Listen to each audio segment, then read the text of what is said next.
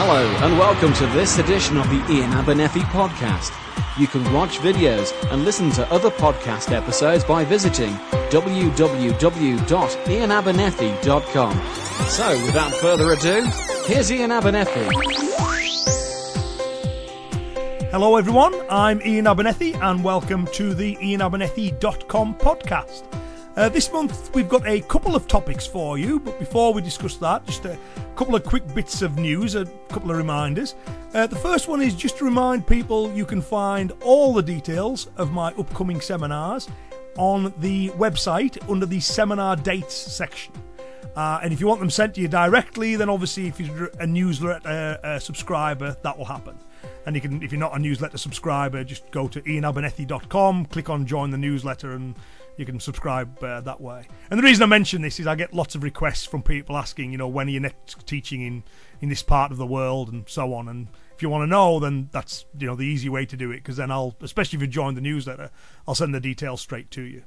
The other bit of news is with regards to the WCA, which is the World Combat Association, which is the international group that I'm running and playing a big part in, along with Peter Considine and Jeff Thompson and others. And what I've done is I've recently added some more videos up there to the members section and the instructors section. We just added a 60-minute long video on the detailed applications and training methods associated with Pinan Godan. So this is stuff that's exclusive to members, and I've got some material on multiple opponents I'm adding, and there's loads of other stuff I've added in the past as well. So if you're a WCA member, just obviously sign at the World Combat Association website and you can see all that. And if you're not and you'd like to be, then just pop along to the website and click on the how to join bit, and because you can join as your group or as an individual, and there's lots of different options to get access to that material. Okay, so the topics then, all right, the topics for this month's podcast. The first one, we're going to discuss why I think kata is important, why it's necessary. Because the argument's sometimes made, look, if you're doing the bunkai, why just not do the applications, just do the techniques with a partner and stop practicing the kata? Why do the solo practice? And I believe there's a very good case for practicing the kata solo for people who come from those kind of systems. So I wrote this on the website. It was a kind of like a forum post, which I shared via Facebook and Twitter, and it got a huge response, which is quite surprising because it only took me like 5 minutes to write over coffee in the morning. But so I thought I'd include that in the podcast, seeing as people seem to like it. So that's the first little bit. It's about 7 minutes long or something. It's not that long. And the second part, we're going to discuss practical do. And what I mean by that is we often talk about the practical application of the martial arts, and when we do that, we're often talking about the physical side of it, self-defense or actual fighting side of it. But of course, there's another side to the martial arts, which is making our lives better. I always divide them up as being life-enhancing side of martial arts, as well as the life-preserving, combative side, if you like. And I think that needs to be practical too. We need to identify methods in which we are going to make our lives better. So what I've done in this podcast is I've discussed the case for practical do, and then I've drawn out one topic in line with that thinking, which is fate, which may sound like an odd thing to discuss on the podcast, but fate is something that's always been at the forefront of the mind of warrior cultures. You can look at, the Vikings, the Spartans, the samurai. There's this idea of fate or the way that we kind of approach combat and life, and I wanted to kind of explore that in the podcast. So something a little bit unusual, but hopefully you'll find it of interest. And obviously I discussed its relationship to the martial arts, and then how we can use the lessons of the martial arts to understand the workings of fate, so that we can then act in accordance with them to make the world a better place. Something a bit unusual, but I hope you enjoy it, and of course I welcome your feedback on it. So I think that's enough for this introduction. So we'll discuss the first part of it, which is the case for kata.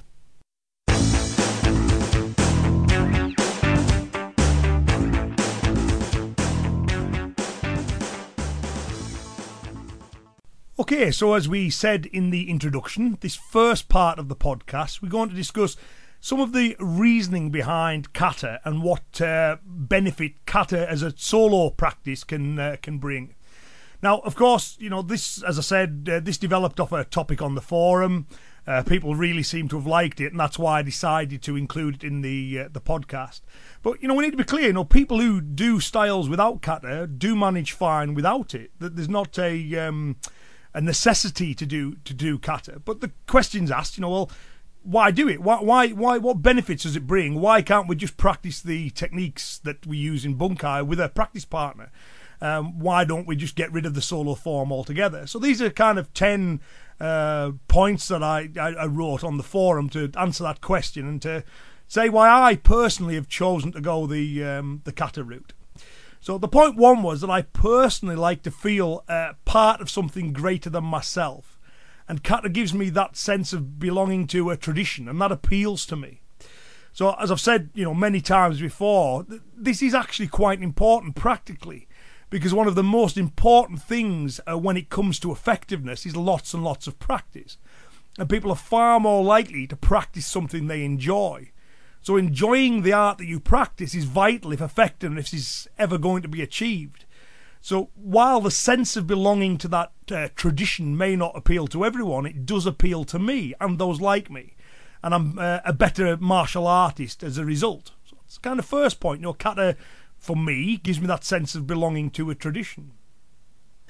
Point two is, if you think about it, we practice every technique that we do incorrectly during partner practice. We want to practice techniques that can hurt and disable, but we practice them in a safe way so nobody gets hurt. So the way we practice runs contrary to our objective, and that's the case in all martial arts. Compromises are made in the name of safety. Now, kata gives us the chance to visualize, with movement, applying the techniques with true intent. If you only ever do partner practice, then you can miss out on this opportunity. Kata gives us a chance to fill that gap. Now, visualization, of course, is highly studied, and it's a proven vehicle for enhancing performance.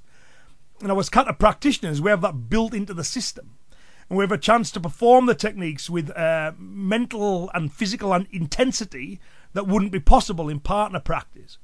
Now, combine partner practice with solo kata and the whole thing becomes complete and balanced in my view. So the intentional faults in partner practice, for safety's sake, they're mitigated through full intensity visualization linked with the corresponding physical motions. So the third point is, kata provides a chain of continuity of information through the generations. So if you abandon kata, then you break that chain. So I've always thought of kata as being the syllabus, really, of karate, and it means that you could lose the syllabus if you would abandon kata, and it would no longer be set and consistent. So that's the other important point, is that chain of information. The fourth point is, in my view, teaching the applications in the order presented by the kata is a very logical progression. Kata provides underlying order, and losing the kata could mean disordered training, unless, it was replaced with another order. And personally, I'm totally happy with the order the kata provides, so I see no reason to reinvent the wheel. Point 5, there are times when we don't have a partner to practice with. So kata provides us with a form of supplementary solo training that's fully consistent and coherent with the bunkai-based partner drills and sparring that will be done when we do have partners to train with. So solo practice and partner practice are therefore strongly integrated, and I believe this leads to faster progress. Point 6, so away from the bunkai applications, kata is great for teaching structure, posture, breathing, body control, body awareness, and so on. Now, in modern martial arts, this is not as valued as once it was, and I think this is part of why we see falling standards in some areas. Now, as I say to my own students, if you can't control your own body, then you stand no chance of being able to control somebody else's. So kata teaches these vital components in a way that other forms of solo training, as vital as they are, just simply don't do. So, kata's good for that too. It's good for teaching that body awareness, structure, breathing, and these are all vitally important as well. So point 7 is, statistically, we're far more likely to die of things like heart disease and stress than physical violence. So kata is all-consuming in that when we do it correctly, we don't so much do the kata, but we are the kata. Now, this high level of mindfulness has been shown to reduce stress, and in some studies is shown to be as effective in treating depression as drugs. Kata can therefore not only preserve life, but it can enhance it too. It can keep us mentally and physically healthy. Point 8 is kata needs absolutely no equipment. So as someone who travels a lot, I can't always hit the bag, I can't always lift weights, but all I need is a little space and I can practice kata. I can get a good workout and support my partner training as well. Point 9, the best way to record physical techniques is in a physical medium. So despite advances in technology, kata remains the best way to record techniques. The external appearance of a technique can be recorded on film or in photographs or whatever, but the internal nuances, the feeling of the motion, that can only be experienced through motion. So that internal side of the technique's recorded in kata in a way that you can't do it with, DVDs or videos or whatever else. So kata's therefore a far better way for a martial artist to record their methods. And point 10, is kata and bunkai are fun.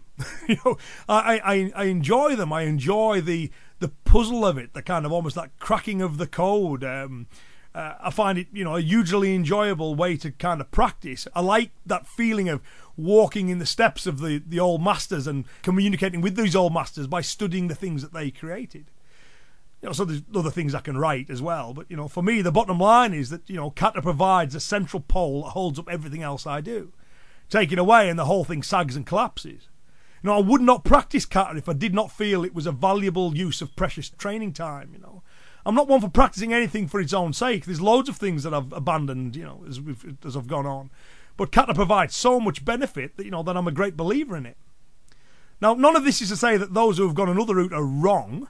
I don't feel the need to kind of proselytise about kata, and I'm not saying that those who currently don't do kata must adopt it, because I know many do just fine without it. Many of my training partners don't use kata. However, I know that kata has been hugely beneficial to me and mine, and hence it's something I see as vital to my own practice and teaching. I mean, they do say, that there are many paths up the mountain, but we all see the same view from the top. Now, the route up the mountain I've used has kata as a vital part of it. This is a climb I know, and this is a climb I've experienced. So others will have their own path, but I don't want to get stuck halfway up the mountain by letting go of the rope that has taken me this far. So these are the reasons that kata is part of what I do. I don't see it needs to be a part of what everyone else does, but I find it hugely beneficial for me and mine, and that's why I'll continue to practice it.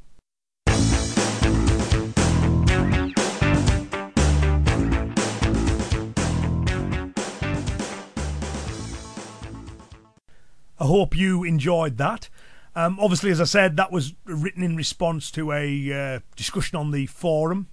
It didn't take me long to write at all, and obviously there's lots of side topics we could explore in more depth off there. But I hope you found that interesting. Again, lots of people seem to like it when I wrote it, so I thought an audio version might go down well too. So if there's any specific bits on there you'd like to see me explore further, just drop me a line and you can get hold of me in the usual way. So the next point we're going to discuss is this practical do. Okay, so just set the case for that, and then look at fate and a warrior's view of fate, and how fate, I don't think is a mystical, magical thing, but it's something that as practical martial artists, I think we need to have a good understanding of, and I believe that the martial arts can give us that understanding, so that not only are we more capable warriors, not only are we better martial artists, but we're better people too. So I hope you enjoy this, and okay, this part's a little bit longer, about 25 minutes or so, or something like that. So get a cup of coffee and settle in, and I'll now hand you over to myself to discuss a warrior's view of fate.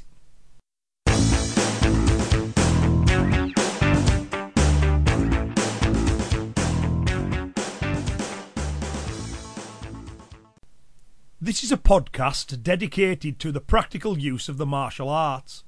As practical martial artists, we don't accept appeals to authority or tradition as being a worthwhile measure, but instead we measure everything by effect.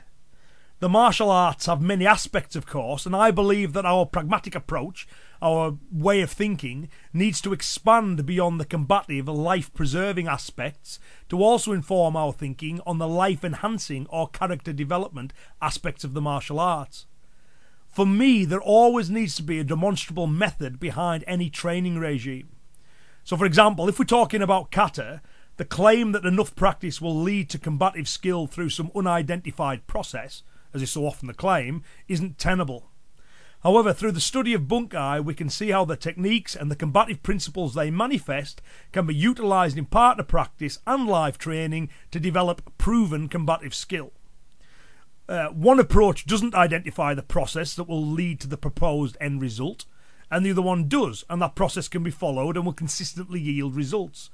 Therefore, I would say one is practical and one is impractical. Now, a similar situation exists with the Do, or the character development side of the art. The claim is frequently made that the martial arts will develop character and enhance a practitioner's day-to-day life, but what's the process? How does that work?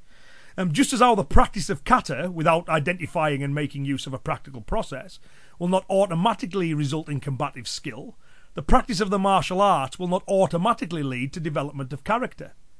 Now, I think this is pretty self-evident. If you look at the behaviour of some of the martial artists more well-known, in some cases notorious practitioners, we can all see senior people who are well-balanced, compassionate, honourable, and who display great integrity in all that they do.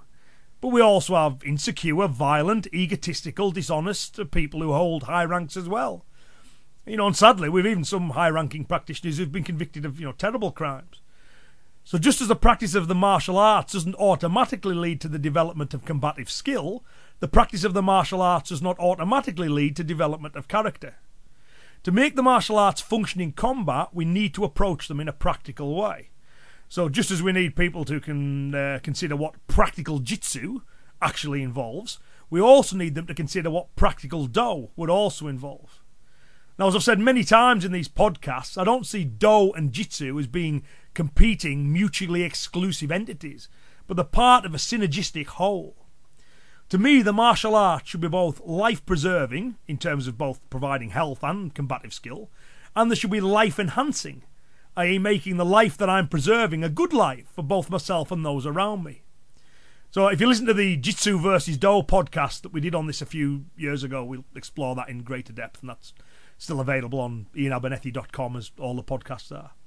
Anyway, for now, I simply want to point out that as practical martial artists, we need to be practical about both the Do and the Jitsu, because it's my view that either one alone is insufficient and incomplete. Now, Kano, who was the founder of Judo and arguably the leading proponent of the Do ethos, he expressed this very well when he talked about the 3 levels of Judo. Now, I would suggest that these 3 levels apply not only to Judo, but also all holistic martial arts, i.e. Budo as a whole. So firstly, we have lower level Budo, which is the effective use of the martial arts in combat. Now, I don't think you can skip this level any more than you can build the upper floors of a building without first building the foundation and the ground floor. This is the Jitsu, and it needs to be solid, practical and functional. You can't skip that. Next, we've got middle level Budo, where we make use of the lessons and experiences of our combative training to make us physically and mentally stronger, in addition to utilising introspection to make us aware of our personal traits so we can become more rounded human beings. And finally, we have upper level Budo, which is where we use the lessons we've learnt to live a better life and to be of greater service to our friends, our family and our community. Now, I like this model because it's simple and it shows how the Jitsu and Do are not opposites but part of the entirety of the martial arts. So, these podcasts have been running for the best part of 6 years, and in that time, we tend to discuss the practical aspects of the Jitsu side of things. So, anyway, today I thought we'd kind of have a look at the practical part of Do, which we've talked about before, but obviously we tend to focus on the Jitsu. So often as well, I find that the Do side of the art is linked to culturally specific, quasi-spiritual, ethereal concepts, which don't always resonate with people, and this leads to unidentified, just practice and it will come thinking, and we know that's impractical and rarely delivers results. So I think there's a much more down-to-earth approach to the life-enhancing side of things that's pragmatic, identifiable, and that everyone can make use of. Because I think that martial arts training provides an intense environment where we can learn many lessons and develop many attributes that have practical applications to our lives outside the dojo. One thing we can learn in the mini-universe that is the dojo is the workings of fate. And that's an element I want to explore today. So fate is defined by, in the online dictionary I've just used, as the development of events outside a person's control, regarded as determined by a supernatural power. So the development of events outside a person's control regarded as predetermined or determined by a supernatural power. It's then because this, fate's also frequently linked to religious concepts such as karma or destiny. So while these supernatural views of fate are certainly held to be true by those who hold to those religions and worldviews, I'd like to put forward a more everyday view of fate that can be seen both in the dojo and in our everyday lives. And now, when we recognise and understand the process, I feel we can disregard the dictionary definition. We can realise that we have a large amount of control over our own fate. And through our martial practice, we can learn to shape what lies ahead of us in life to our own advantage. Warrior thinking. So fate's something that's been discussed and debated for eons by many great thinkers, with no firm conclusions yet been reached. So it should be pretty obvious that, there's no firm conclusions going to be reached in this podcast. As with all the podcasts, it's my personal take on things. So, please feel free to utilise or disregard as you see fit. So I think, and make the podcast as interesting as we can, a good place to start with discussing the general idea of fate would be with the fates themselves. So one of my passions, it's a passion I share with my youngest son, is mythology. I like mythology, I always have liked mythology, I find it really interesting. And the fates in Greek mythology were said to be three beings responsible for the fate of human beings, and even the gods were subject to their decrees. So very powerful, beings in the Greek mythology. Right? And now on one level, mythology gives us fantastic stories of gods and monsters and heroes. And these are hugely entertaining stories that have been retold throughout time and have stood the test of time. But on another level, we need to acknowledge that the cultures of the past based their lives, their values and their societies around these myths and vice versa. The culture gave rise to the myth and the myths give rise to the culture. They kind of support one another. So, I don't know, but it should be obvious that these myths are not true. We use today we use the word myth as something that's not true. They're not true as science, and they're not true as history. The events the myths contain never really happened. We know that lightning, for example, is a discharge of electrical energy as opposed to Zeus enacting his wrath. But, the myths of the ancient world, they're therefore untrue as science or history. But I think they do hold truth as poetry, as metaphor, as psychology. People made up these tales to express a perceived truth in a way that's often difficult to express in other ways. Now, I'm not sure, but I think it was the psychologist Jung who said that myths were the collective dreams of a people, and that the dreams were personal myths. In fact, many of the psychological terms we use today come from mythology. I think of narcissism, from the tale of Narcissus and the Oedipus complex and things like these. These are terms that we use in psychology today, but have their origins in mythology. Anyway, the point is that these tales can be good ways of illuminating aspects of the relationship between the conscious and subconscious mind, as well as expressing through metaphor the operation of the world around us and how we should interact with that world to best effect. So as I said, in Greek mythology there were three fates, and these were female beings who were said to spin the fate of a person's life, right? And the names, which I apologise now because getting my Cumbrian tongue around Greek names is never easy. So Clotho was one of the fates, and that translates as the spinner. You've got Lachesis, that's bound to be pronounced wrong, but that was the allotter. And you've got Atropos, who was means unturning. So basically you can see what we've got here is, the first one, Clotho, they spun the thread of a man's fate, right? Lachesis, or however you pronounce it, that was the allotter. They would determine the length, how long a person's life was going to be. And the final one, which I won't try to butcher again by pronouncing, but Atropos or something like that, means unturning. That was the one that cut the thread. So you can see this, that when a man's life ended. Now, there's a very close parallel with this, so they may have had a common origin. Either I'm not, don't know enough about mythology to know, but there's the close parallel in the mythology of Northern Europe, which these were beings called the Norns. And again, the three of them, and they were female, and they were also said to weave the web of fate. And their names, which are a little easier to pronounce, are Erd, Varandi, and Skuld. And what their names translate as is Erd means that which has happened. or the past. And you've got Vorandi, which is the middle one, which means that which is happening. And you've got Skuld, which means that which is owed. Okay, so I think this is an interesting model, so we'll come back to that anyway. But the names I've just given were the Norse versions of those names. That's the one in the Viking mythology, if you like. In Old English, Erd was called Weird, spelt W-Y-R-D, and Weird is the Old English equivalent of fate. It's also the origin of the modern English word weird, as in W-E-I-R-D. So, whereas nowadays weird means out of the ordinary, in the past it meant the unfolding of fate. And these three beings were also the inspiration behind Shakespeare's three weird sisters in the play Macbeth. So anyway, from these ancient worldviews, we can see that fate was seen as having three aspects, roughly equivalent to the past, the present, and the future. Now, one of the oldest references to weird comes from the Old English poem Beowulf, which I love that poem, and it's actually one of the oldest bits of writing in English, the oldest writing in English that we have. Now, there's a line in there where the hero of the poem, Beowulf himself, says, "Weird will often save a man if his courage holds." And if those of you have seen the film 13th Warrior, which is very loosely based around Beowulf and some other kind of tales from Norse mythology, if you like, then the main character in that says the same thing. He says, "Fate will often save a man if his courage holds."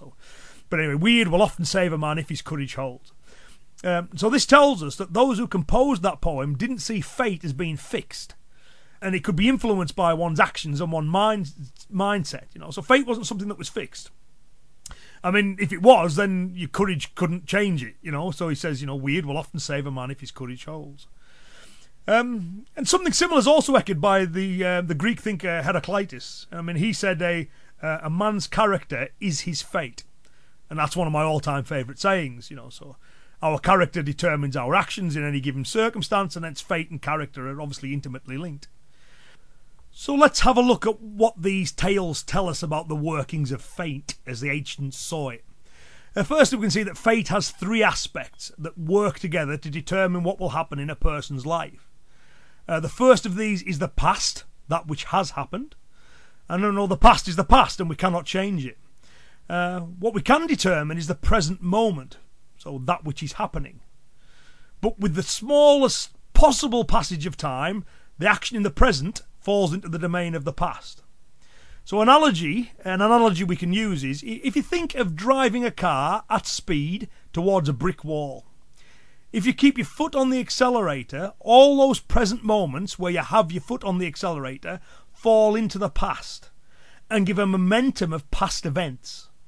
There will come a point when, no matter how hard you hit the brakes or what you do, the car's going to smash into that wall. Right? It's inescapable at that point.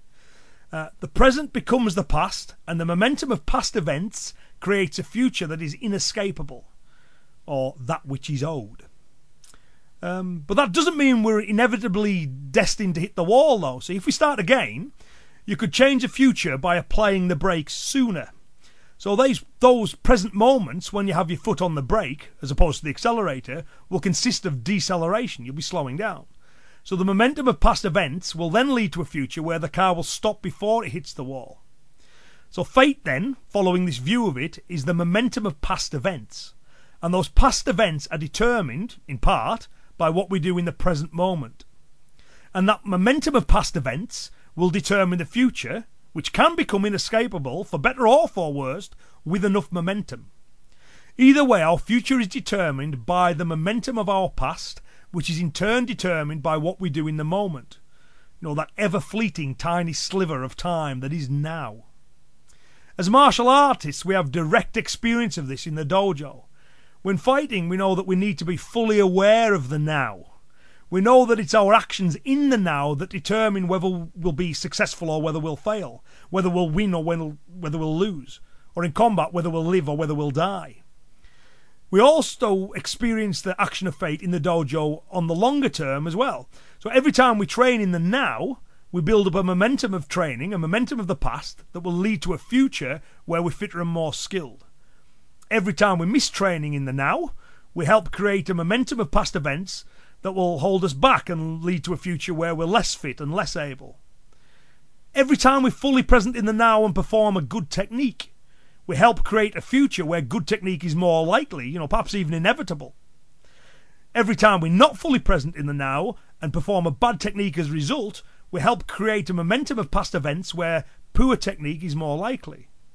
If we train in an effective way in the now, we create a momentum of past events which will lead to a future where we're likely to function effectively. If we consistently train in an ineffective way, we create a momentum of past events where we're likely to function ineffectively. As martial artists, we experience the importance of the now and the process of fate in the dojo all the time. However, we need to employ careful observation and introspection so we can note this process and then work effectively with it both inside and outside of the dojo. The lesson is there to be seen and experienced, but we need to bring it out and underline it so people can utilise these lessons outside of the dojo to enhance their lives and the lives of those around them. So to give some everyday examples, if a person wanted to be a world-class musician, then every now that they spend in practice, they are creating a momentum of past events which will make that future more likely. It's also entirely possible that they'll reach a point where such a future becomes inevitable. Now if a person wanted to be a professional writer, then to create the future they want, they need to utilise the now. Use the now to practice their writing, to contact agents, to submit work to publishers and so on. The momentum of these events can create a fate where being a professional writer is more likely. It works negatively too. So if a person was to smoke a packet of cigarettes every day, then they're creating a momentum of past events which is likely to create a future of ill health and premature death. A person who takes good care of themselves is creating a momentum of past events that is more likely to create a good future of long life and good health. So it should be noted that fate was always viewed as something that was in play both before and after the lifetime of a given individual. That's how the ancients saw it. So the actions of one's ancestors determined a momentum of past events that one was born with. So likewise, a person's own actions would have an impact on the fate of their descendants. It's for this reason that we often see the cultures of the past place a huge emphasis on honour and seeking immortality through the influence of one's deeds. Particularly we see that among the warrior classes. The Greeks, the Vikings, the samurai, etc. all shared this trait. Whereas in today's culture we see a huge emphasis on individuality, in the past there was a great emphasis on community and family. People knew they depended upon one another for survival and prosperity. The best life a person could live is one that served their community and their descendants, and that honoured and built upon the good deeds of their ancestors. We can see this in the samurai codes of Bushido and the worldview and the ethics of their European equivalents. Indeed, we see it in many cultures the world over. Now, I would suggest that because life back then was far shorter and far more precarious, it had the result of making people look beyond their own individual life to the lives of the community and the health of the community as a whole. So our modern day lack of intimacy with death creates a willful denial of death. People don't really talk about it or think about it. And that's maybe what leads to a greater focus on the individual. We live as if we're going to live forever. However, the point is that our fate is also determined by the events of those that came before us. I live a healthy lifestyle, but my personal ancestors have bequeathed to me a likelihood of dying young. My great-granddad died in his 40s, my granddad died in his early 50s, my father's one of the very few Abernethys to live beyond 60, and he's had a triple heart bypass. So while my actions in the now can help influence my fate, the momentum of my genetic past may remain the determining factor. It should also be noted as well, the ancient Greeks and the Northern Europeans, they used the metaphor of creating strands and weaving to poetically describe fate. And I think this is because the individual threads influence one another. They're all matted together. Everyone's fate is related. So while we can have a huge influence over our own future fate through our actions in the now, other people's acts and omissions, indeed the actions of the natural world even, can also have an influence on our fate. So, to give an example, if a maintenance engineer of a plane that I was due to get on severely messed it up such that the plane was not really airworthy and nobody spotted it, now he will create a momentum of events that will lead to my demise through no fault of my own. Now also, if I was to get caught in some kind of natural disaster, then my demise is my fate. But it was the natural world that primarily created that momentum, and there would have been little I could have done about it. So while we have control over our fate, we don't have complete control over our fate. It's interwoven with, the land that we occupy and everybody else's. And the ancients of the past fully understood this. However, whatever you were born into, you would accept as your fate, and from there you would do all you could to redirect the momentum of events for your own benefit and the benefit of those who came after you. If circumstances beyond your control conspired to bring about your demise, then you'd also accept that as your fate. You'd go down honourably while still swinging, but no matter how hopeless it seemed. Now, as Beowulf said, fate will often save a man if his courage holds. It was acknowledged that fate was a force more powerful than anything. As I say, even the gods were subject to it. And if your fate was a negative one through no fault of your own, then there was great honour to be found in bravely facing it head on. Now, I like mythology, as I've said, but I've used these ones because I think they illustrate, fate. They come from warrior cultures, if you like, and because nobody actively believes in these mythologies anymore, so I'm therefore not at risk of misrepresenting or unintentionally offending anybody if I was to utilise, modern day religion, you see. So, but one parallel I'd like to quickly touch on is that of karma.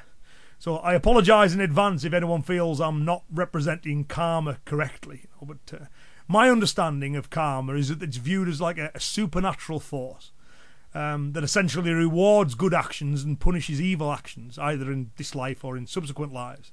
Now, there's no way to prove that or disprove it either.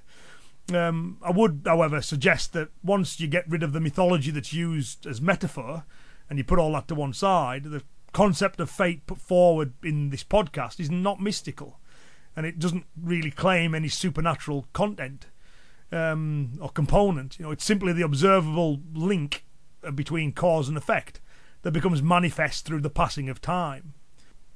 So I therefore hope that everyone, regardless of religion or worldview, can get on board with this concept.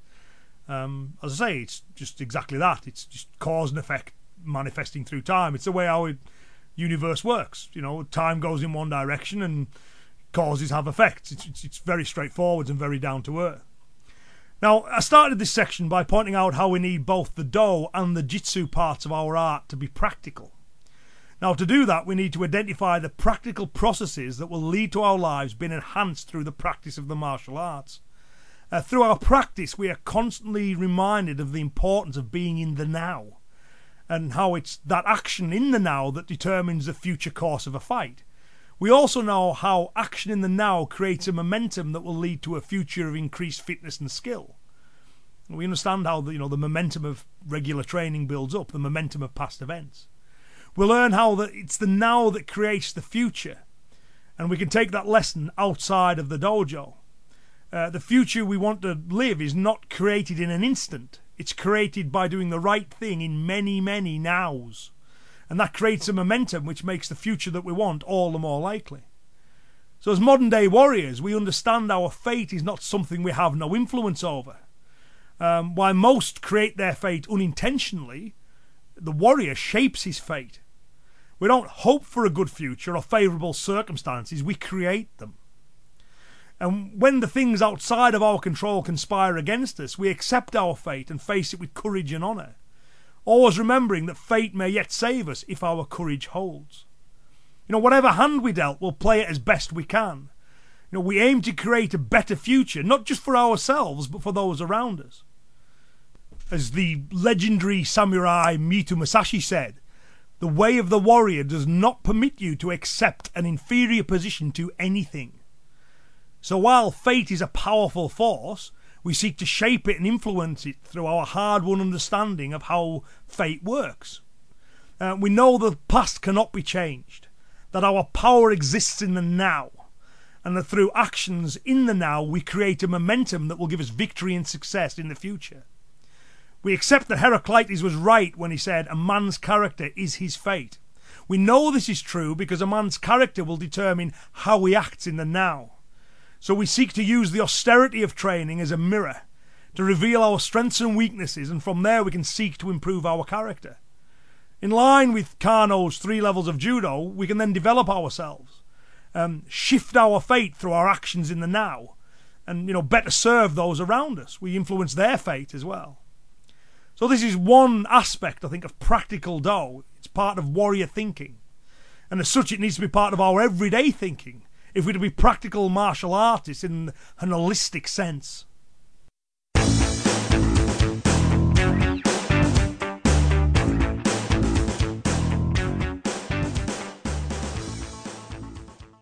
Well, we're almost at an end for this month's podcast, but thank you once again for listening in. As usual, big thanks to all those who spread the word on these podcasts as well. I really do appreciate it. So big thanks to everyone who's telling people about them and sharing them with your friends at the dojo. Also, as usual, big thanks to all those who are supporting the books and the DVDs, who are coming along to the seminars, and the YouTube channel's doing incredibly well. So big thanks to everyone who's watching those videos and again telling other people about them. We've added a lot there recently as well, some lengthier ones. So if you haven't seen those, please pop along. So many thanks for all your support, and I'll be back with another podcast very soon. Okay, take care now. Bye bye.